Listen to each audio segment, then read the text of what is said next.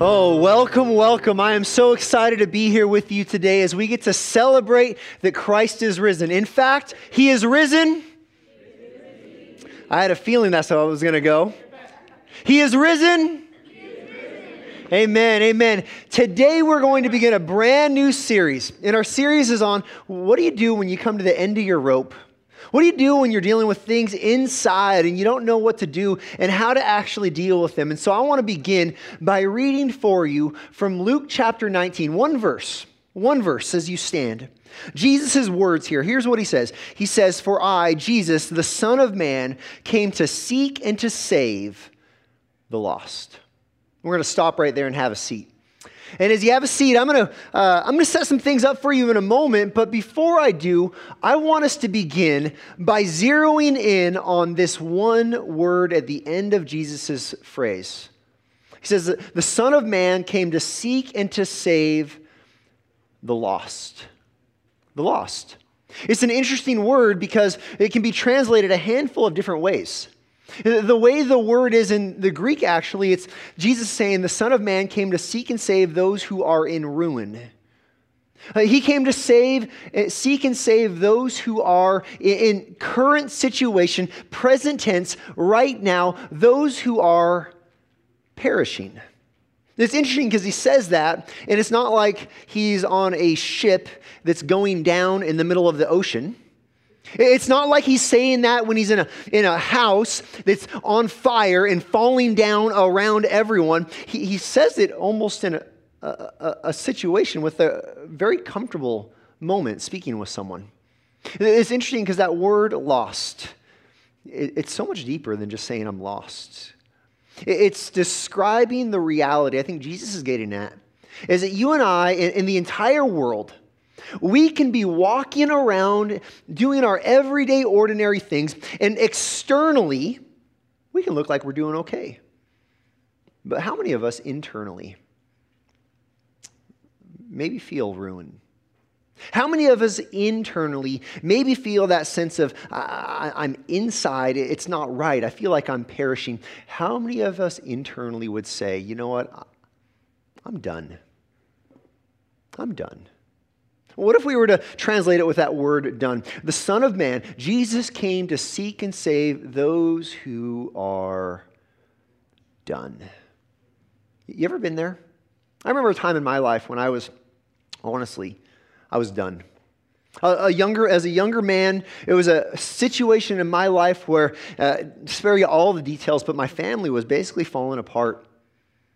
I actually wasn't sure where I was going to live during that season of my life. Some of the people closest to me were struggling with major addiction issues. On top of that, there were abuse issues. There were legal issues swirling around. I remember one night going to a friend of mine and just saying, I don't think I said the exact words, I'm done, but saying, I feel so hopeless, as if nothing is ever going to change.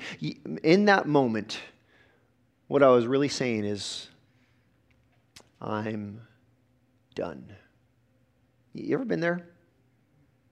You ever been there when you're frustrated with what's going on inside of you? Maybe you've been in that moment where externally you look okay, but internally you know what you're wrestling with. Some people would say we all battle our internal demons. You know what those are. You know what maybe the habits of your life that you hate, that you keep pursuing are. You know what the Scripture would call your sin is, that you go back to over and over again, and you get in these moments where you say, I'm done. And usually in those moments, we don't know how to deal with it. Sometimes we would actually describe it as depression. You know, depression, statistically, 1 in 10 adult Americans will experience depression this year. 1 in 10. That means there's people in this room or tuning in online right now. That's exactly where you are. And maybe no one else knows except you right now where you are. And you're saying, I'm done. Depression is actually considered the leading cause of disability between those who are ages 15 and 44. You want to know why? Because it's really hard to get anything done when internally you're done. And in fact, Depression is linked as the reason why every 12 minutes someone else says, I'm done, and they take their own life. You see, we can come on an Easter Sunday and we can, pull off the jacket off of the shelf and dress up and come and smile and be happy and all of that, but what's really going on inside of you? Are you maybe here today, and if you are honest, you're done? Yeah, I think as humans, we have this habit of when we are in this place where we're done, we're really good at ignoring it. I mean, how many of you have the check engine light on in your car and you haven't gone to get it taken care of yet? Or how often have you had a tooth that's just hurting a little bit, and so you put off going to the dentist, or you have a hard conversation that you know you need to have with someone, but you keep avoiding it. You know what we usually do when we're done is we ignore it as long as possible. But sooner or later, you got to face it. So the question I want to begin answering today, and that we're going to build on over the next few weeks, is what do you do to find hope when you're done? And to do that, I want to introduce you not just to Jesus, but I want to introduce you to someone that Jesus met during his ministry on earth. The story comes out of Luke chapter 19, and the man, his name is Zacchaeus. Some of you know the story, some of you know the song, and so you're familiar with this story, but if you've never heard of him before, I'm so glad you're here, because what we're going to do is we're going to look at someone, Zacchaeus, who I think he was done. I have some reasons to believe that based on the text. And so why don't you open up with me to Luke chapter 19. And let's begin walking down this path together. And here's where we start.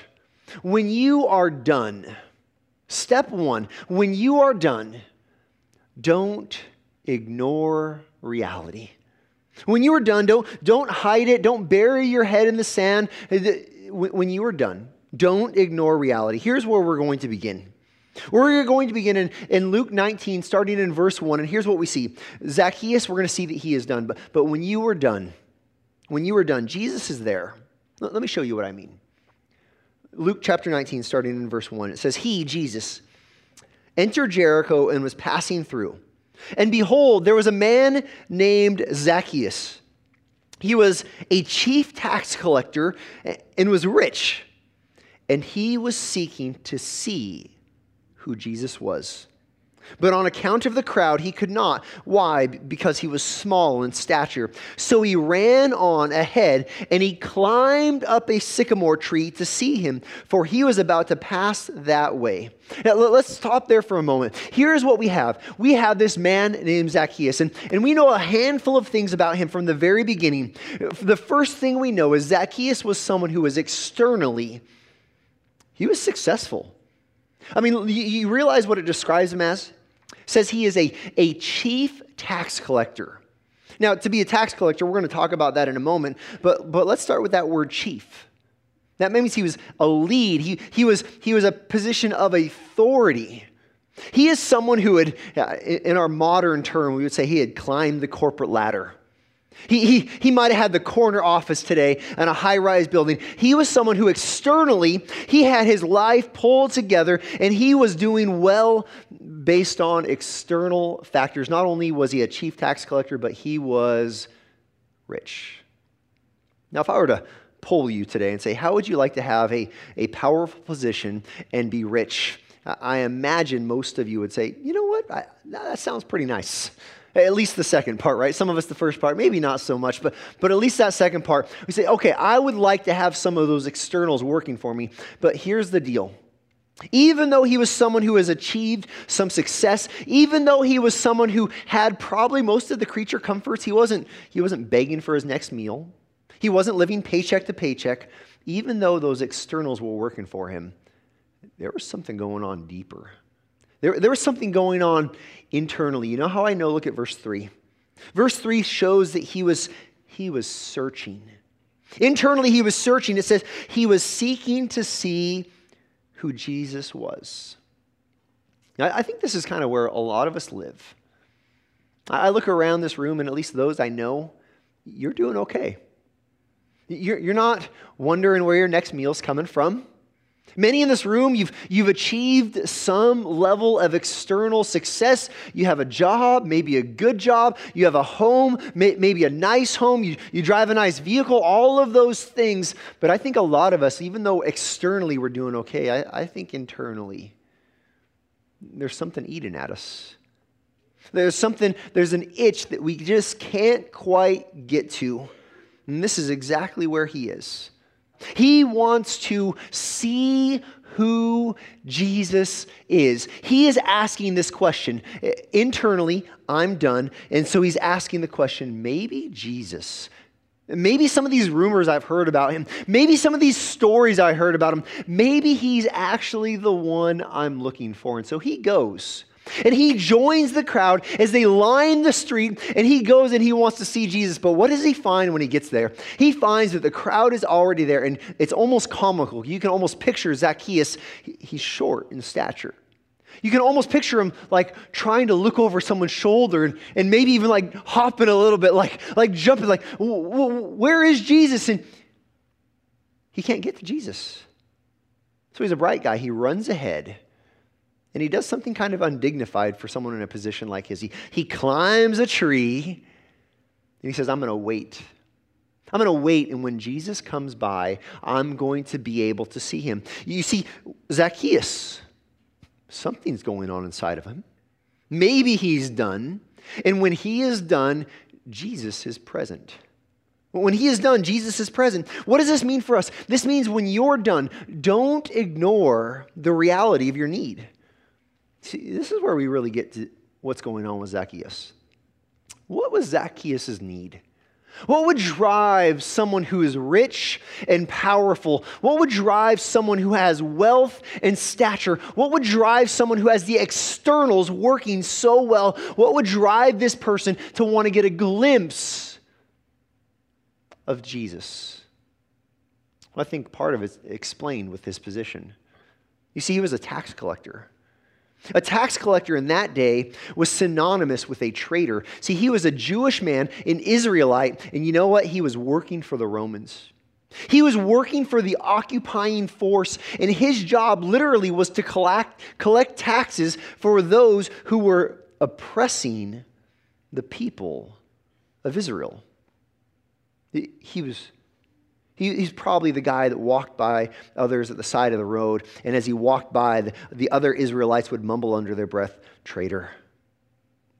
He carried that stigma, but he didn't just carry that stigma. I imagine somewhere along the line he started carrying that guilt. See, in that day, a tax collector, they would get their bill, they would get what they needed to collect, and they would show up at your house, and maybe it said, let's say, okay, you owe the Roman government, you owe them $100, and so you would get this knock on your door, and you'd go and you open your door, and you say, oh, Zacchaeus, right? Like, you look down at him, and he would hold up your note, and he would read it, and it says here, you owe the Romans $150. And because he had the entire power of the Roman army behind him, to enforce and collect these taxes, you would have to pay that. You know what he would do with that extra $50, right? He'd casually slide it into his back pocket. See, this is why he was rich. He was an extortionist. He was a traitor. And as an Israelite, it would only be a matter of time before that guilt and that shame and that weight starts to pull him down. It starts to rot him from the inside out. I really believe, was beginning to realize that he was done, that he was lost, that he was in ruin, and that he was perishing. And what does that mean for us? We have the same need. According to the scripture, there is not one of us who doesn't have that internal rot. There's not one of us who is free from what the scripture calls sin. Our working definition just for today's sin is any time you step outside of God's desire for your life. He's made it really clear with his word what it is. In fact, at Valley, we just finished walking through the 10 commandments and learning how they lead us in love, but realizing that there is not one commandment that any of us could say, oh yeah, perfectly done this. We've realized that we have this rebellion. We've lied. We've lusted.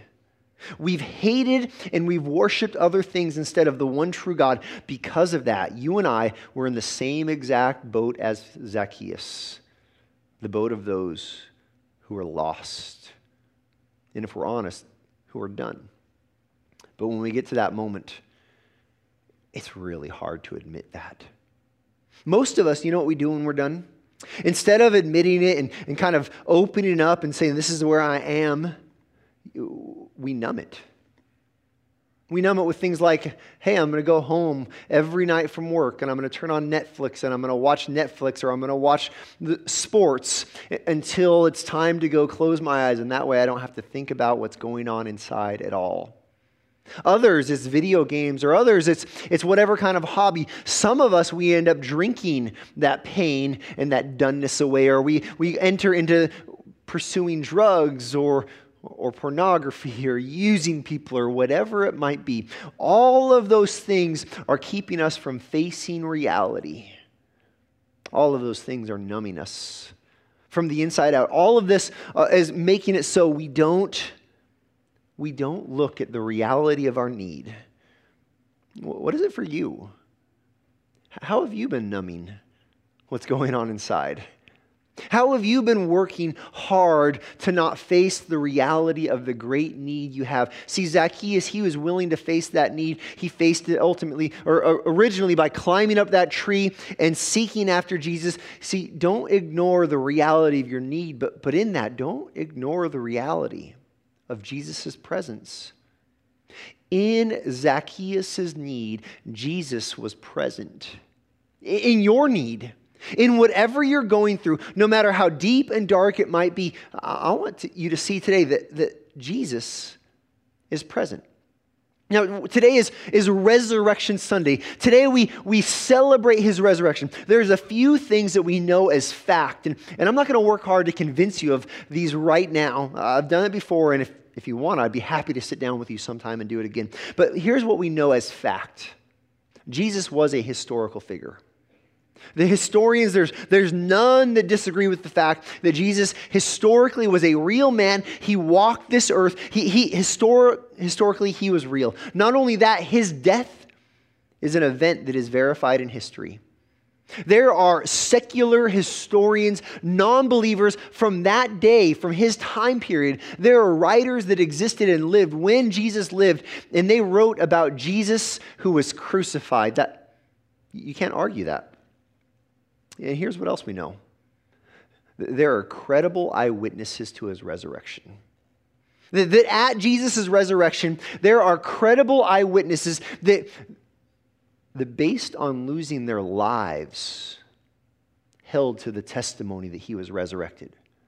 The scripture actually says that there were at one point over 500 people that you could go to and you can ask, you could look at them in the eye in that first century, did you see the risen Christ? And they would say absolutely yes, and they would stake their life on it. You see what that means is if those facts, if they really are true, which I would argue with you until I have no breath left, that they are in fact true, that means Jesus was not just present for Zacchaeus 2,000 years ago, that he is present for you right now in your need today. When you're done, don't ignore reality. This means you don't ignore the reality of your need. You actually get to the spot where you say, okay, I got to deal with this. But you also don't ignore the reality that in your need, Jesus is present. But according to the story, he's not just present. Well, let's keep going. Not only is Jesus present, but when you are done, Jesus is calling. When you're done, Jesus is calling. Follow along, verse 5.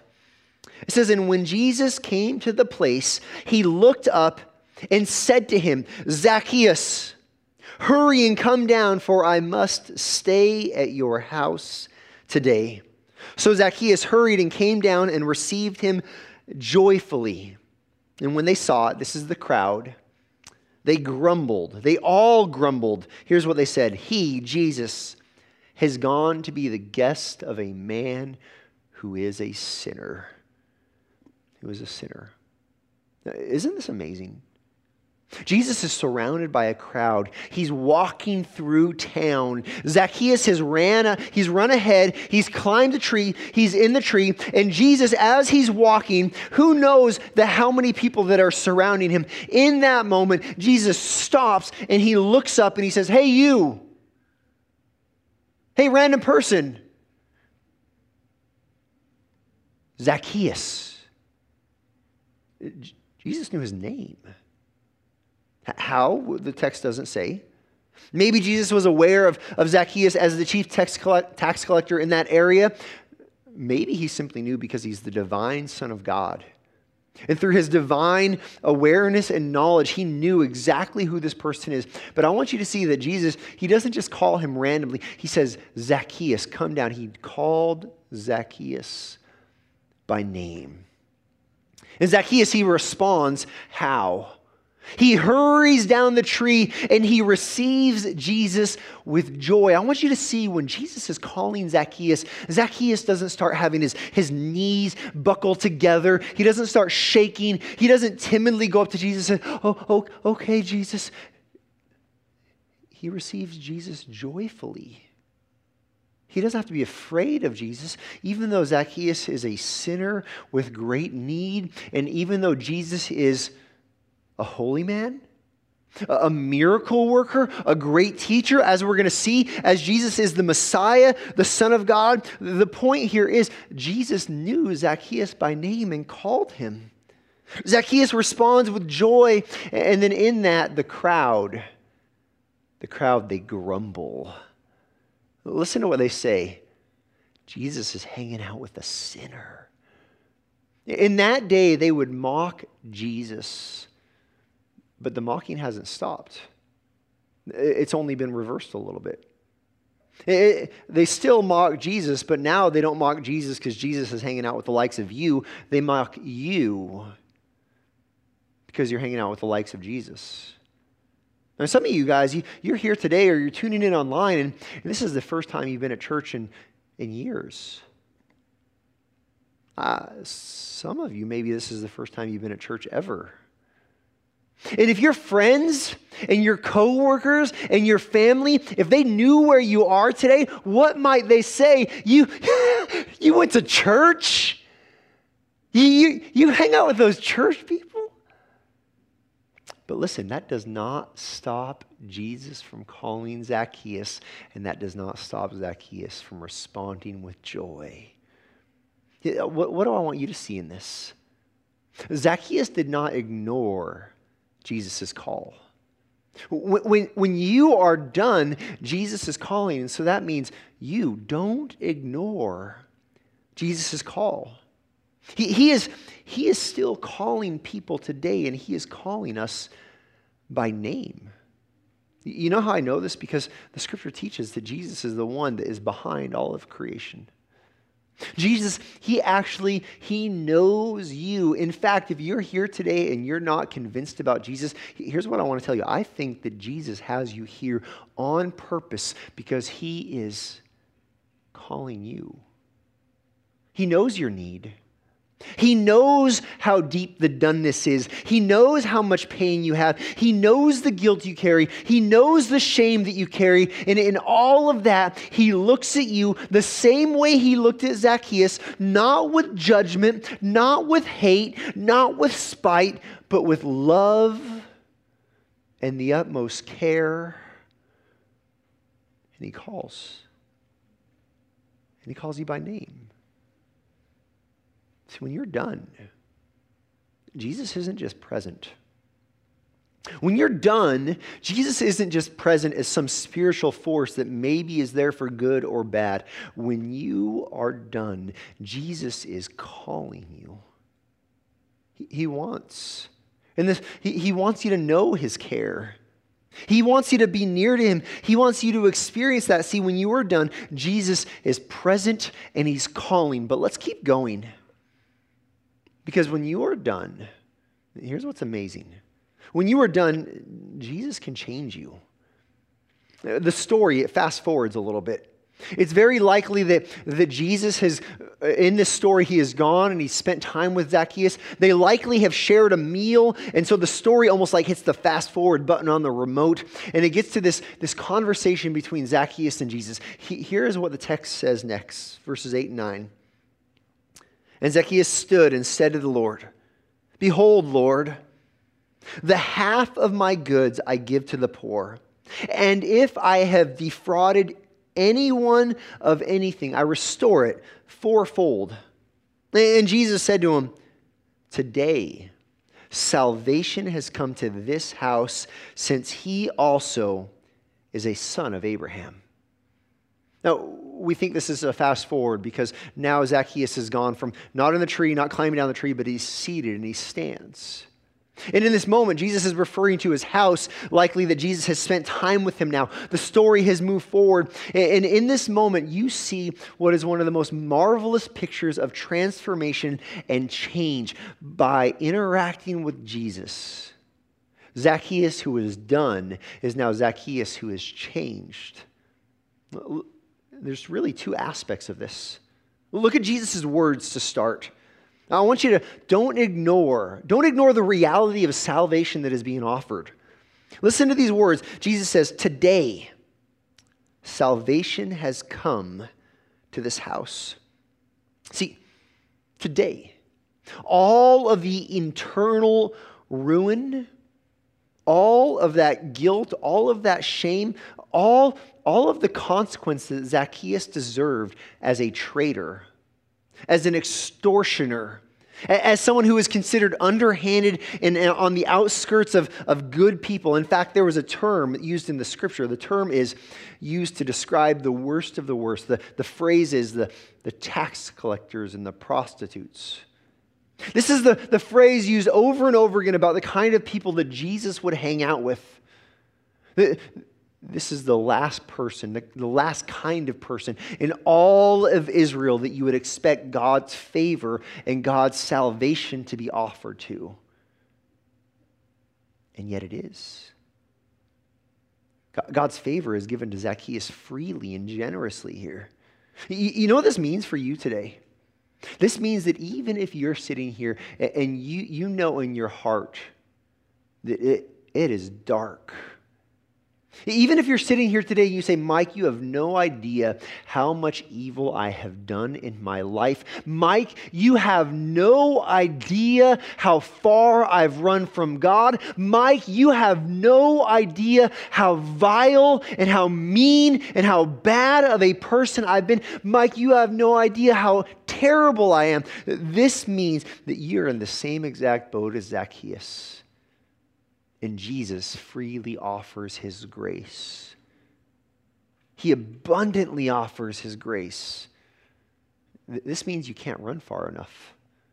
This means you can't be bad enough to be outside of the reach of Jesus and his grace and his love that he extends to you. You're never too far away. Don't ignore the reality. This is the offer that is given today as we celebrate Easter. You're never too far away for Jesus to reach out and save you. You're never too far away for change to actually happen in your life. See, salvation is part of it, but there's another part of what happens in this interchange between Jesus and Zacchaeus. Not only do you not ignore the reality of salvation, but don't ignore the reality of repentance. Repentance. The word repentance literally means to change your mind.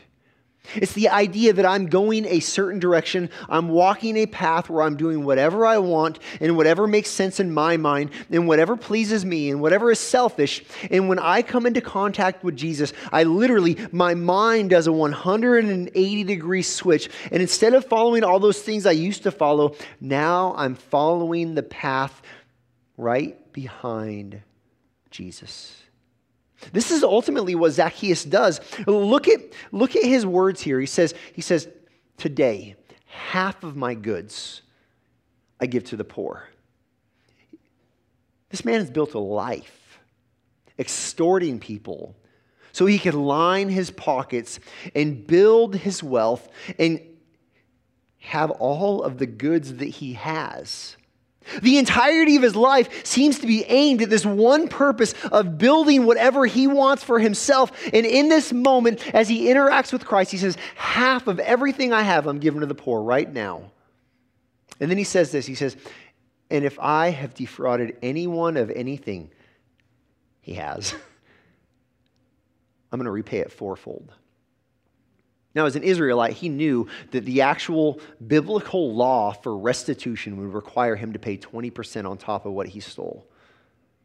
20%, but he goes above and beyond it. What would lead someone who's built a life of possessions and wealth, what would lead someone in an instant, after one meal, what would lead them to give away half of it and then to restore even more than was required by law to everyone he's defrauded? What would do it? No. Who can change someone to be like that? But Jesus. This is the repentance that Zacchaeus responds with. This is a dramatic, this is a radical, and this is a real repentance that comes from an actual encounter by experiencing the real person, Jesus. The care, the concern, the love, the friendship. He came face to face with the Savior. And his only real response is a response of repentance. Listen very carefully. So sometimes in our world, we do Christianity light.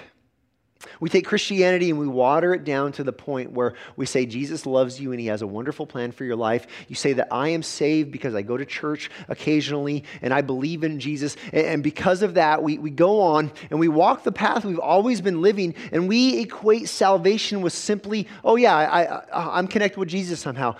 Jesus, salvation and repentance go hand in hand in his world. Salvation and repentance, they're together. It's not that you earn salvation by repentance, but your repentance demonstrates the salvation you have in Christ. Let me show you what I mean. If you were to back up a few chapters in Luke, to Luke 13, Jesus actually, he talks about repentance, and he talks about it in what I consider one of the strangest kind of stories in the New Testament scripture. It's kind of weird.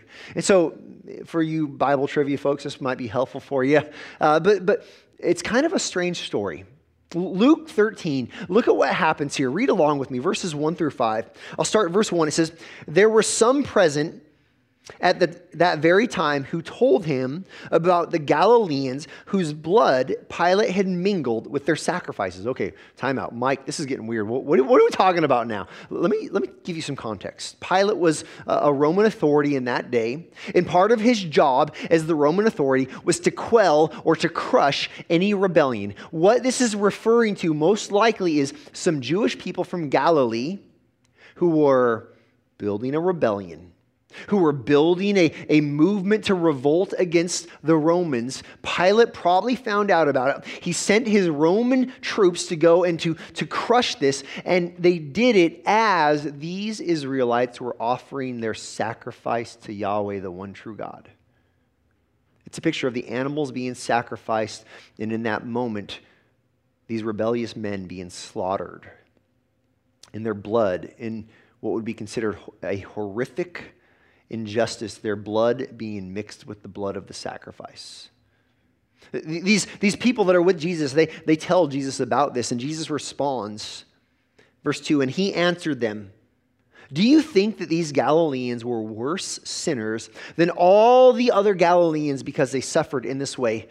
Jesus is making a point here, saying just because someone is experiencing a tragedy in life does not mean they're a worse sinner than someone else. It's really easy for us to go to that conclusion. Oh, you're suffering, you must be a sinner. No. That's not what Jesus says. That's not how it works. Occasionally it can happen that way, but that's not necessarily the case. He goes on, verse 3, no. I tell you, no, that's not how it works. But unless you repent, unless you have your mind changed, Unless you stop going your selfish way and start following the way of righteousness in Christ, unless you repent, you will likewise perish. Jesus doubles down on this, verse 4. Or those 18 on whom the Tower of Siloam fell and killed them, do you think that they were worse offenders than all the others who lived in Jerusalem? He's taken another story. There was a tragedy. They're building a tower. The tower falls. It kills 18. Jesus says, do you think that they were worse sinners than everyone else in Jerusalem? Verse 5, no, I tell you, but unless you repent, you will likewise perish. Repent. Jesus calls us to repent. He calls us to turn. But you know the other interesting word there is that word perish. That word perish is actually the same exact word we've already encountered today. The same exact word from chapter 19, verse 10, where it says, the Son of Man came to seek and save those who are perishing. Those who are lost. For our purposes today, those who are done. You see, I don't want you to ignore the reality of repentance. I don't want you to ignore the reality that when you look upon Christ, Christ calls you to follow him, that salvation is found in him, and then what you end up doing is when he freely gives you salvation, you freely begin to turn away from your sin and pursue a completely different kind of life following Christ. This is exactly what you see in Zacchaeus. Zacchaeus goes from being done to being changed through his encounter with Jesus. The same is true for you. When you are done, if you're here today, if you're watching, and you say, internally, Mike, you don't even want to know what's going on inside of me. When you are done, Jesus is present. When you are done, Jesus is calling. When you are done, Jesus can change even you. Which leads us to the ultimate purpose. When you are done, Jesus can save. This is Jesus' conclusion. At the very end of his words with Zacchaeus, verse 10, Jesus says this, "For the Son of Man came to seek and save the lost." The Son of Man came to seek and to save those who were in ruin, those who are perishing, those who are done. This is Jesus' purpose. This is Jesus' call to you. This is Jesus' intent with every one of us. He says, I know what's going on inside. I know who you really are. I know how deep and dark it goes inside of you, and yet I have come for you with my love and with my grace. If we're going to continue with this theme of ignoring, this means you cannot ignore. Do not ignore the reality of who Jesus is. You know what he says about himself here? He says, the Son of Man. This is Jesus' favorite term for himself. This is a term that places Jesus in a very particular place where he is actually declaring himself to be the Messiah. He says, I am the Savior. This is who I am. I am separate from everyone else. I have a position of authority and a position of purpose. He says, I, as the Son of Man, I've come to seek and I've come to save. Now here's the real question. How does he do this? How does he seek and save? Is it just a magic wand that he waved over Zacchaeus in that moment? What about for you? Do you find that he seeks and saves you because you said, oh, I go to church. I'm a good person. I do better than my neighbor.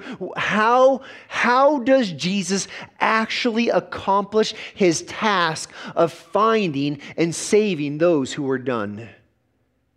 That's exactly what we celebrate today. A couple days ago, we were gathered in this room for what we call a Good Friday service. On that night, we had one purpose. That one purpose was to remember the price that was paid for you. On that night, we remembered that Jesus, the way he saves us is by coming to earth. He came. He left the glories of heaven. He came in the flesh in weakness. He lived a perfect, sinless life. Never once did he rebel against his heavenly Father. Never once did he sin. Never once. And then he willingly willingly traded his perfect, sinless life for your perishing life. He took all of that guilt and all of that shame from all of your sin, and he carried it upon himself, and he took it to the cross on purpose, intentionally, and he paid the price for all of it, paid in full, so that God's wrath is satisfied, so that you're not guilty anymore. He was buried, and on the third day, by the power of God, he was resurrected. He was alive. He's alive. He's indeed alive. And because of that, the scripture says everyone and anyone who trusts in that truth, they're forgiven. They're restored. They're redeemed. They're made new. They are saved. Don't ignore the reality of who Jesus is. But pair that with one final reality. Don't ignore the reality of who you are. The worst thing you can do is to ignore that reality.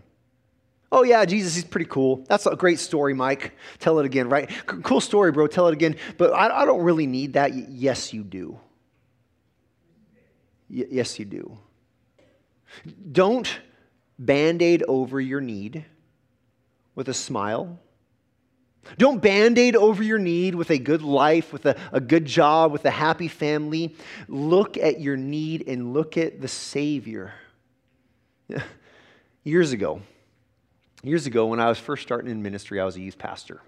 I remember the very first youth retreat that I led. I was so excited. I was so nervous. I took a group of, I think it was a middle school retreat, 35, 40 middle schoolers. We took them to a camp and great experience, but I was nervous. It was like first time ever doing this thing. And we show up at camp and it's dark out by the time we get there. And so we unload all of our gear and we assign all the kids to their different cabins. And then there's just kind of like this free time. And so for middle schoolers, it means it's like chaos time. They're all running around doing this and that, doing this and that. Honestly, a lot of fun.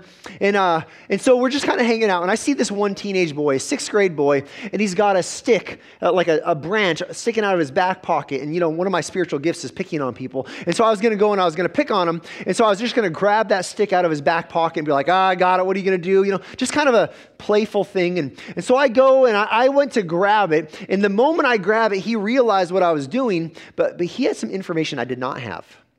See, he thought we were going to camp, as in we were going to go camping, as in we're going to be in the wilderness, as in I need to bring my hunting knife.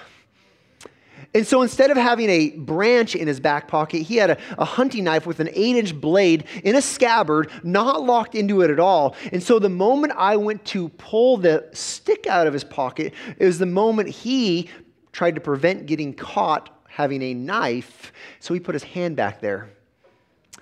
Perfect timing.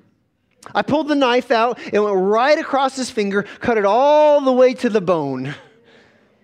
We had a really meaningful moment there. I remember it perfectly. I'm holding the knife, and I'm looking at him, and in my mind I'm thinking, I'm going to get fired. This kid's got a knife. What's wrong with you? And so I kind of like in a stern voice, you have a knife! He's holding his hand. It's bleeding. Mike, I'm bleeding. But you have a knife. Mike, you cut me. I was a little slow. But you have a knife. Yeah. So, we went to the first aid kit and we just got a Band-Aid and we put it around it, right? No. Very first retreat I led, I had to leave all of my other youth leaders. I had to take this kid with one other youth leader to the emergency room, and we had to get him stitched up. We had to deal with the wound as deep as it was. We had to go all the way to the core of it, and the doctor, he stitched it up. Now, the kid's okay. He's not too traumatized, right? He'll be all right. But I think this is exactly what you and I do when we're done. We get to these moments where we see our great need. We get to these moments where we confront the darkness and the sin that exists inside of us. We get to these moments where we have to confront the fact that we stand before a holy God, condemned in our sin, covered in our guilt, and covered in our shame, and our knee-jerk reaction is to band-aid it, to ignore it, and to numb it. I'm not giving you all the answers today. We're going to go on a journey over the next few weeks, but let me beg you. Let me plead with you. If you're here today and you're done, if you're here today and you're tired of your sin and you're tired of your behavior and you want desperately to be the man or the woman that God has called you to be, if you want freedom and if you want forgiveness, don't band-aid it. Don't bury it. Don't ignore it. Look at this reality and look at Christ and the gift that he freely gives of salvation. For the Son of Man came to seek and save the lost. Heavenly Father, God, I thank you so much for this morning. I thank you for the gift it is to gather together and to remember how wonderful of a treasure we have in Jesus Christ. Father, I pray for my brothers and sisters in this room and online, those who have trusted Christ. I pray for those who are in Christ and who are struggling, who maybe are trying to bury or numb or ignore whatever it is inside that they're dealing with. Father, I pray that today would be the day where they will be willing to admit they're done. And they'll look at you in repentance and they'll find hope in Christ. God, I pray that today would be such an encouragement and such a joy as you restore them and you give them hope. Father, I also pray for anyone here who walked into this room or turned on this stream and in the beginning they weren't convinced about Christ. I pray for those folks that they also would not bury or band-aid or numb the doneness that they feel, but they'd be honest about who they are. They would be honest about their need for the Savior. And I pray that today, those same words that you said over Zacchaeus, today salvation has come to this house. I pray that by faith in the crucified and risen Jesus, today salvation would come to their heart. I pray they truly would believe, and in their faith and their new belief, that they would sense that you are beginning to work inside of them to heal those places where they're done. I pray that they would be filled with hope, ultimately with joy, and they would know what it looks like to know Christ. And we pray all of this with hearts that desire to honor you fully. In Jesus' name, amen.